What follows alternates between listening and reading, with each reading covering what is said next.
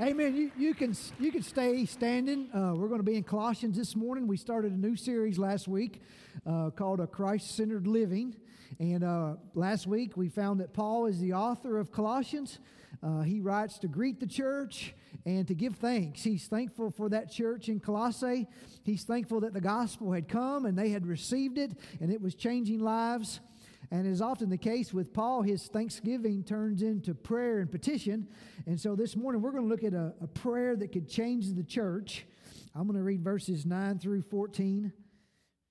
And so, from the day we heard, we have not ceased to pray for you, asking that you may be filled with the knowledge of His will and all spiritual wisdom and understanding, so as to walk in a manner worthy of the Lord, fully pleasing to Him, bearing fruit in every good work and increasing in the knowledge of God.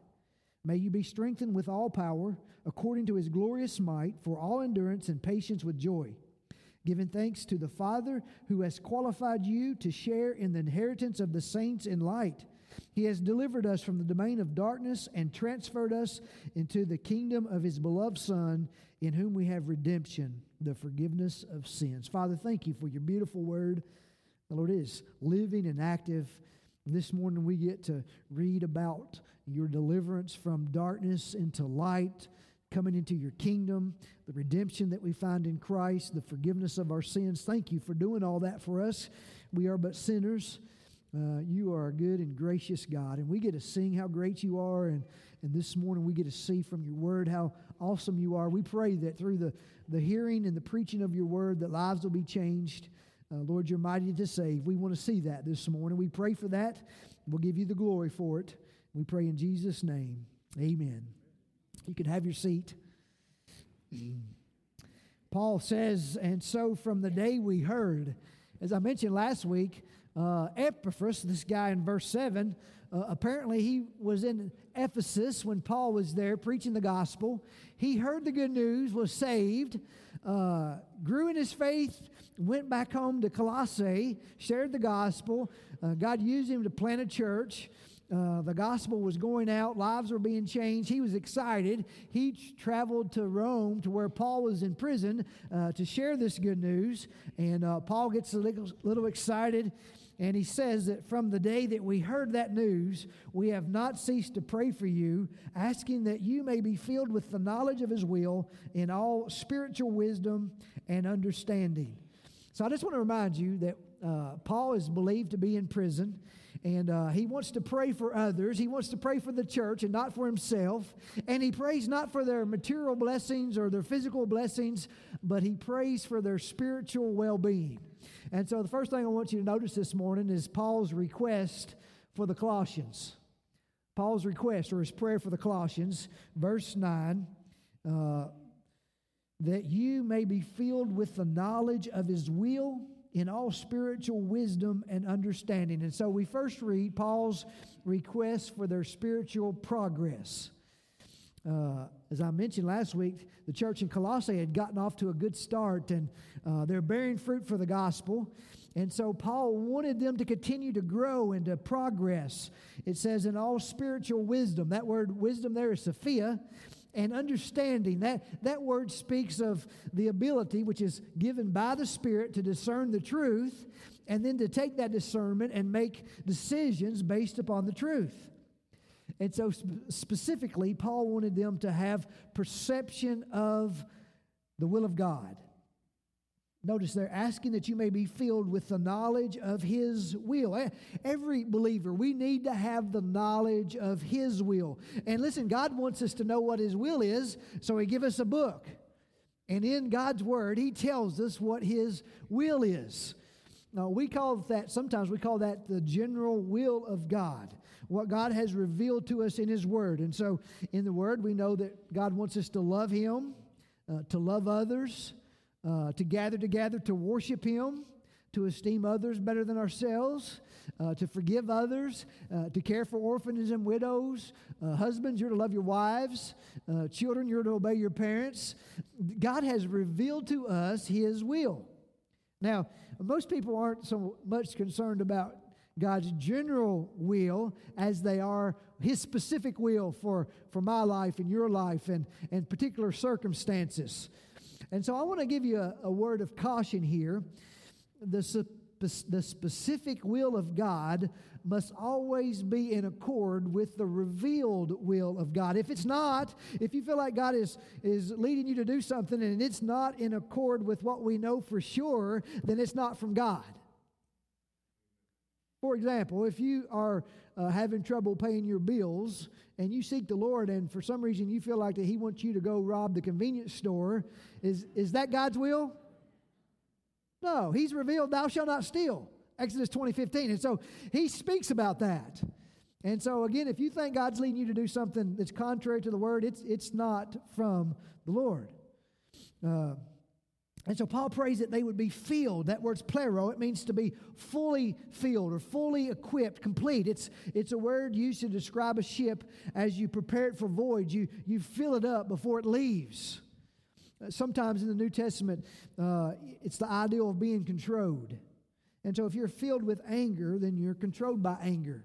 If you're filled with the Spirit, then you're controlled by the Spirit. And so Paul is praying that they would make progress in their perception, in their wisdom, in their understanding of who Christ is and how that should impact your life, and not just our lives individually, but the lives of the church. Now, before we move into verse 10, I just don't miss Paul's consistency in praying for the church. He says there in verse 9 that we have not ceased to pray for you. And so Paul's in prison. He can't come to them and teach and encourage them, but what he can do, pray, is exactly what he does. And look, I can look around this room, and there's not a person in this room who cannot pray for your church. There's not a person listening online. Whatever condition you're in, there's not a person who cannot pray for the church. What if we had that testimony that I don't cease praying for the church? What if we did more praying and less criticizing? What if we did more praying and less gossiping? What if we did more praying and less playing? More praying. I was thinking about praying, and when I first started preaching, I had no experience. I never had a preaching class. The church was dealing with some conflict, and I didn't know much about preaching or ministry. But what I had going for me is that I was undergirded by prayer. The church, they knew I was clueless, and so they prayed. And through their prayers, I believe God used me and brought some reconciliation and peace, and the church started growing. I guarantee it wasn't my preaching. It was there. I saw firsthand the power of prayer. I think it was Spurgeon who said that preachers should keep their old sermons and weep over them. And sometimes I go back and look at some of mine, and I think, God, you had to do something miraculous with that mess. And so I want to make a personal request. Listen, will you pray for me? Because I need it. I have a good friend, Jeff, here today, and the men used to meet on Saturday mornings, and most Monday mornings I'd get a text from Jeff and just say, what can I pray for you for this week? And it's a blessing to a pastor to know that people are praying for you. And so pray for me, pray for the church staff, pray for the leadership of the church. We can pray for the church. Now you might say, well, what should we pray for the church? Well, the same thing Paul did, that we would make spiritual progress, that we would be filled with the knowledge of God and His will, that we would have spiritual wisdom and understanding, that we would know what the will of God is, and then we'd have the faith to follow that will. And listen, church, if you pray that, I believe that that's a prayer that is in accord with God's will, and I believe He'll answer it. In James 4:3, James says you ask not and you don't get what you ask because you ask with wrong motives. But when we pray according to God's word, we know that is in accord with God. We know He's able to do abundantly more than all we ask or imagine. And so if we ever lack wisdom, James 1:5 says that if anyone lacks wisdom, let him ask God, who gives generously. God wants us to ask Him for wisdom. Now listen, church, when there's times comes up that we get into quandaries about what to do, we ask God for wisdom. And so not only does Paul pray and request that they would perceive the will of God, second request is that they would be pleasing in their walk with God. Verse 10, so as to walk in a manner worthy of the Lord. And so why does Paul want them to grow in their spiritual understanding? Is it so they can win Bible trivia on the radio? No. No, he wants them to grow so that they can walk in a manner pleasing to the Lord. There's no separation, you see, between our learning and our living. A true spiritual wisdom must affect how we live daily and the decisions we make and our walk with the Lord.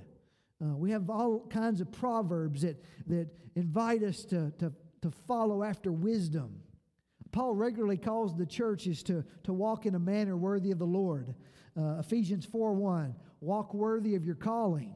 You've been called to Christ. You've been called to be a Christian. Walk in a manner worthy of that. Philippians 1:27, walk worthy of the gospel.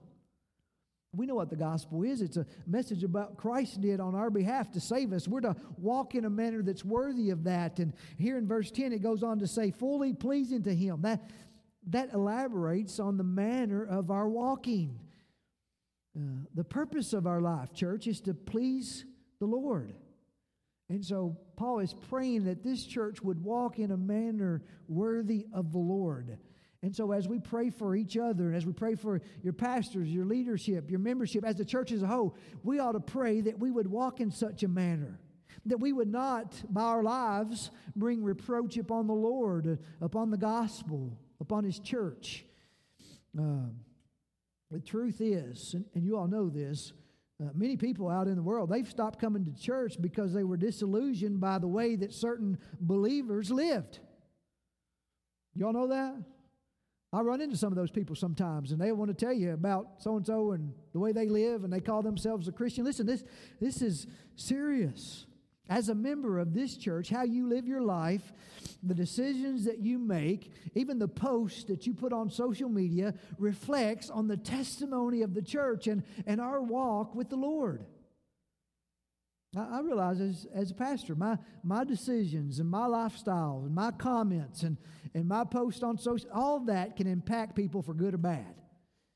And listen, we all have opportunities to blow it. I mean, I'm going to blow it. I'm just tell y'all in advance. There'll be times where I just blow it. And you're going to blow it. We're sinners, aren't we? We're selfish and we're going to blow it. And there's a remedy for that. When we blow it, we're quick to repent.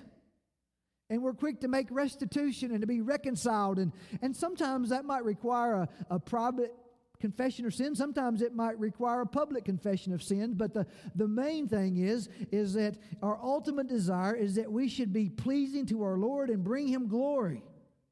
And listen, church, if there's something in my life that doesn't bring glory to God, I want to get rid of it. If you see something in my life that you don't think brings glory to God, if you graciously come to me, I'll try to receive that. Because I want to bring glory to God. And if I see something in your life, I'll try to come to you graciously and say, I don't know if that brings glory to God. Maybe you should get rid of that. And listen, I know we won't always have the same take on certain things. We might see some things differently. One of the questions the pastor search team asked me towards the end was my view on alcohol. And we might see this differently, but I'm a pastor, and I've tried to minister to people struggling with alcohol. And I've tried to help wives in abusive relationships because of alcohol. And I've children who are in those kind of settings. And so I have seen the struggles of people with alcohol. I've seen the devastating effects. And just to be honest with you, in my life, I have not seen alcohol bring about one God-honoring thing. And I see lots of warnings in the Scriptures. Proverbs 20, verse 1, wine's a mocker, strong drink is a brawler. Whoever is led astray by it is not wise. And so I want to grow in my spiritual understanding. I want to look to God's Word. And so if you ask me what I think about it, I have two children. One's 19 and one's 21. I hope that they avoid alcohol. If they don't, it won't be because they saw their dad drinking it. And for the young people in this church, I hope you avoid alcohol. And if you don't, it won't be because your pastor acted like it was no big deal. I want to challenge you and encourage you to walk in a manner worthy of the Lord. And I want to challenge you to find your greatest delight in Him. And when you find your delight and your satisfaction in Him, you won't have to look for it from all the things in the world that promises that. find your delight in Christ? Think about where you are spiritually this morning. Let me just ask, are you walking in a manner worthy and pleasing to the Lord? A third prayer request that Paul makes is that they would be productive in their work for God. Notice verse 10, bearing fruit in every good work. Those three words kind of go together: wisdom, walk, and work. As we're growing in spiritual wisdom, hopefully we are walking in that wisdom, and then God begins to bear fruit through our works. And it's not so much that we do this work for God, but it's God who is working in us and through us. Philippians 2:13, for it is God who works in you, both to will and to work for His good pleasure. Now you might say, well, how do we bear fruit in every good work? Well, I'm glad you asked. Jesus tells us how to bear fruit. In John chapter 15, John 15 verse 4, this is pretty simple. Jesus says, abide in me. Remain in me.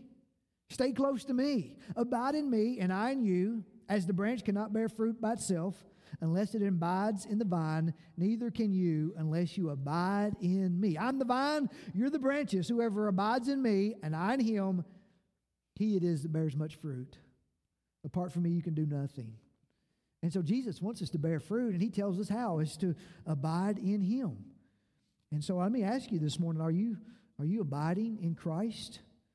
And is there some evidence of that? And is God bearing fruit in your life? And if you want something to pray for the church, just pray that we would each bear fruit through our lives. Then Paul adds a fourth request, that they would progress in their wisdom of God.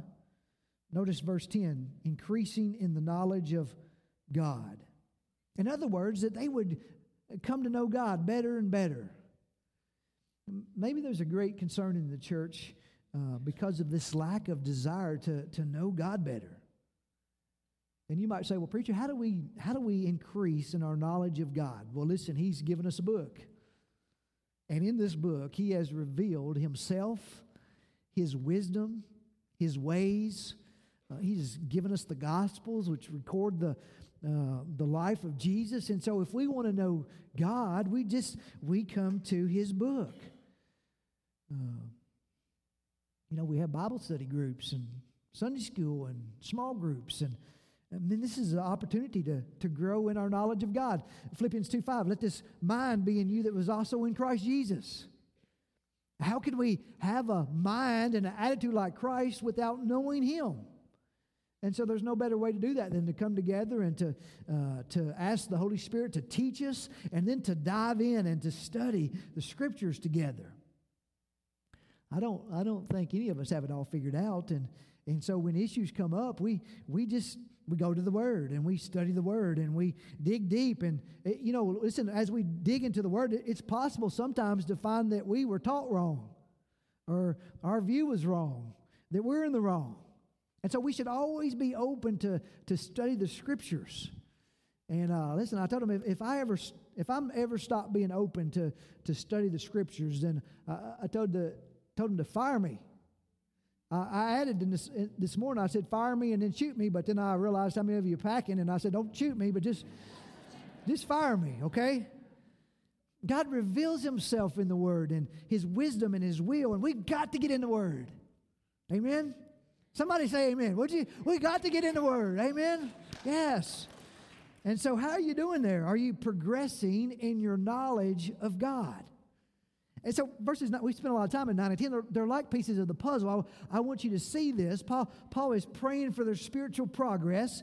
And as we seek God's will and His wisdom, as we obey that will in our lives, then we bear fruit for His glory. That's increasing in our knowledge of God. And we get to know Him better and better. Henry Blackaby, in Experiencing God, the seventh reality, if you remember, is that we come to know God through experience as we obey Him. We come to know God by experience as we obey Him, and He accomplishes His work through us. James said, be doers of the word and not hearers only. D.L. Moody said every Bible should be bound in shoe leather. Every Bible should be, she was saying, mine's not shoe leather. Listen, what he means is every Bible, we ought not just learn it, but we ought to go out and live it. Not only did Paul pray for their spiritual progress, he also prayed for their spiritual power. Notice verse 11. May you be strengthened with all power according to his glorious might. Listen, we can't do that. We can't bear fruit on our own. We need God's help. We need his power. And so Paul, the language here is kind of funny. Strengthen is dunamo, and power is dunamis. They're both talking about power, dynamite power, that the church would have all power. That's what he prays for the church. He don't want the church to be weak. He said, I pray that you'll be strengthened, literally, that they would be strengthened by God with the greatest strength imaginable. But that's a good thing to ask God to do for his church. Now, when we think about the power of God, sometimes we think about the big manifestations. You know, God parted the Red Sea, and he raised some from the dead, and he fed the multitudes, and God has the power to do that. But here Paul is praying for God to through his power, to bring spiritual character to the church. Notice, therefore, the reason that they need God's power is for all endurance and patience with joy. And so he wanted them to have joyful endurance from God. Listen, the church certainly needs endurance and patience. They needed it back then. Listen, we need it today, don't we? Dr. V. Raymond Edmond, he's the late president of Wheaton College. He would often remind his students, it's always too soon to quit. It's always too soon to quit. Honestly, sometimes we want to quit, don't we? I mean, I want to quit sometimes. You want to quit sometimes. It's easier to throw in the towel. It's always too soon to quit. And so may God give us the power to endure, even when it's tough. Spurgeon pointed out, by perseverance, the snail reached the ark. You ever think about that? Maybe it's why Noah took so long to build that thing. He's waiting on the snail to get there. Maybe. I don't know. Maybe they were close by. I don't know. But Warren Wiersbe, in his commentary, he said a pastor often visited a Christian young man who had been badly burned, and the young man had to lie still for hours. It was difficult for him to perform even the basic functions of life. The young man said to the pastor, I wish God would do a miracle and heal me. And the pastor replied, God is doing a miracle, but it's not the kind you're looking for. I have watched you grow in patience and kindness during these weeks. That to me is a greater miracle than the healing of the body. Endurance and patience. And notice Paul adds with joy. With joy. You know, sometimes we use joy and happiness interchangeably. They're not the same. Happiness has to do with what's happening, and if it's good, then we're happy. But joy really has to do with our response to the circumstances that we're in. Paul, for example, he wrote a letter, the Philippian letter. The book of Philippians is a joy-filled book. Paul's in prison, facing the possibility of death, and yet he writes with such joy about what God was doing in the church. Listen, joy is not something we work up in our lives. It's a fruit of the Spirit. We don't work it up, especially when we're going through difficult times, but the Holy Spirit works it in and produces joy. And so Paul wanted them to have joyful endurance, and he wanted them to have jubilant gratitude for God. Notice verse 12, giving thanks to the Father who has qualified you to share in the inheritance of the saints in light. And so part of Paul's prayer for that church is that they would be growing in their thanksgiving to God. Now listen, I want that for this church. Regardless of what kind of circumstances we may be going through, I want us to be a thankful people because of what God has done for us, and Paul's going to remind us. And so listen, despite what circumstances you may be in or I may be in, whatever they may be, we ought to overflow with thanksgiving at the thought of what God has done for us. Paul says he has qualified us for heaven. He's qualified us. Sin disqualified us, but God has qualified us. And so I need to get to this last point. Not only does Paul request some things for them, but then Paul reminds, he has some reminders to the Colossians. And so sin has disqualified us, but Jesus has come to our rescue. And so Paul says, remember Christ came to your rescue. Verse 13, He has delivered us from the domain of darkness. That's where we were at. We were in darkness, all of us. Under the prince of the power of the air, living in darkness. He has delivered us, rescued us, and He has transferred us into the kingdom of His beloved Son. And so what we need to be reminded of this morning is, listen, our greatest problem isn't the economy or the morality or the tropical storms or whatever it may be. Our greatest problem is that we're sinners. And what we need as sinners is a Savior. And we have a Savior. I mean, Paul wants the church to get a hold of this. Jesus came to deliver us, to rid us from danger. And you say, what kind of danger were we in? Well, danger of spending an eternity separated from God in a real place called hell. That's danger. Being separated for all of eternity from God. And yet Christ came to our rescue. He came to deliver us from Satan's dominion of darkness and to transfer us into the kingdom of His beloved Son. It reminds me in the Old Testament, God didn't just deliver Israel out of slavery in Egypt. He brought them out, but then He took them to the promised land. And that's what Paul reminds us here. Jesus doesn't just rescue out of darkness. He brings us into the kingdom. And so, church, today I want you to remember that it was the beloved Son of God who did that, who came to our rescue. And it was costly. It was costly to the Father in giving His Son. It was costly to the Son in giving Himself. But He did that for our sake. Let's not forget the cost of our rescue. And then Paul says, remember not only that Christ came to our rescue, but finally, remember Christ is your Redeemer. Verse 14. In whom we have redemption, the forgiveness of sins. That word redemption means to release a prisoner by the payment of a ransom. That's what Jesus did. He redeemed us. That word forgiveness means to cancel a debt. And so listen, church, we were enslaved. We were in bond, we were in prison to sin. We couldn't pay the debt. Jesus came to rescue us. And He came to pay the ransom. And listen, only the sinless Son of God could meet the holy demands of a righteous God. Only Jesus could do that. And so Paul wanted the Colossians to know, and he wants us to know, that there's no other person that could come and redeem us and forgive us and bring us out of darkness into God's kingdom. Only Jesus. Jesus is the only means of salvation. Only through faith alone in Jesus Christ alone can one be saved. Let me just say, well, how is our redemption and forgiveness possible? Well, some translations in verse 14 we have redemption through His blood. And that's certainly true. And I don't think it's necessarily in this verse, but Ephesians 1:7 says that we have redemption through His blood, the forgiveness of our sins. Through the blood of Christ. When we get to next week in verse 20, making peace by the blood of His cross. And so, church, we can be sure of this. It was through the blood that Jesus paid the ransom for our salvation. Redemption and forgiveness, it's available. That's probably a good place to end this morning. You know, it's common to hear people say things like, well, I believe God is a God of love and He's not going to send anybody to hell. Listen, as we close this morning, I just want to give you a warning from God's Word. What will happen to those who trample on the sacrifice of the Son of God. And so Hebrews 29, if you want to look there, how much worse punishment do you think will be deserved by the one who spurned the Son of God, or who trampled underfoot the Son of God, and has profaned the blood of the covenant by which He was sanctified, and has outraged the Spirit of grace?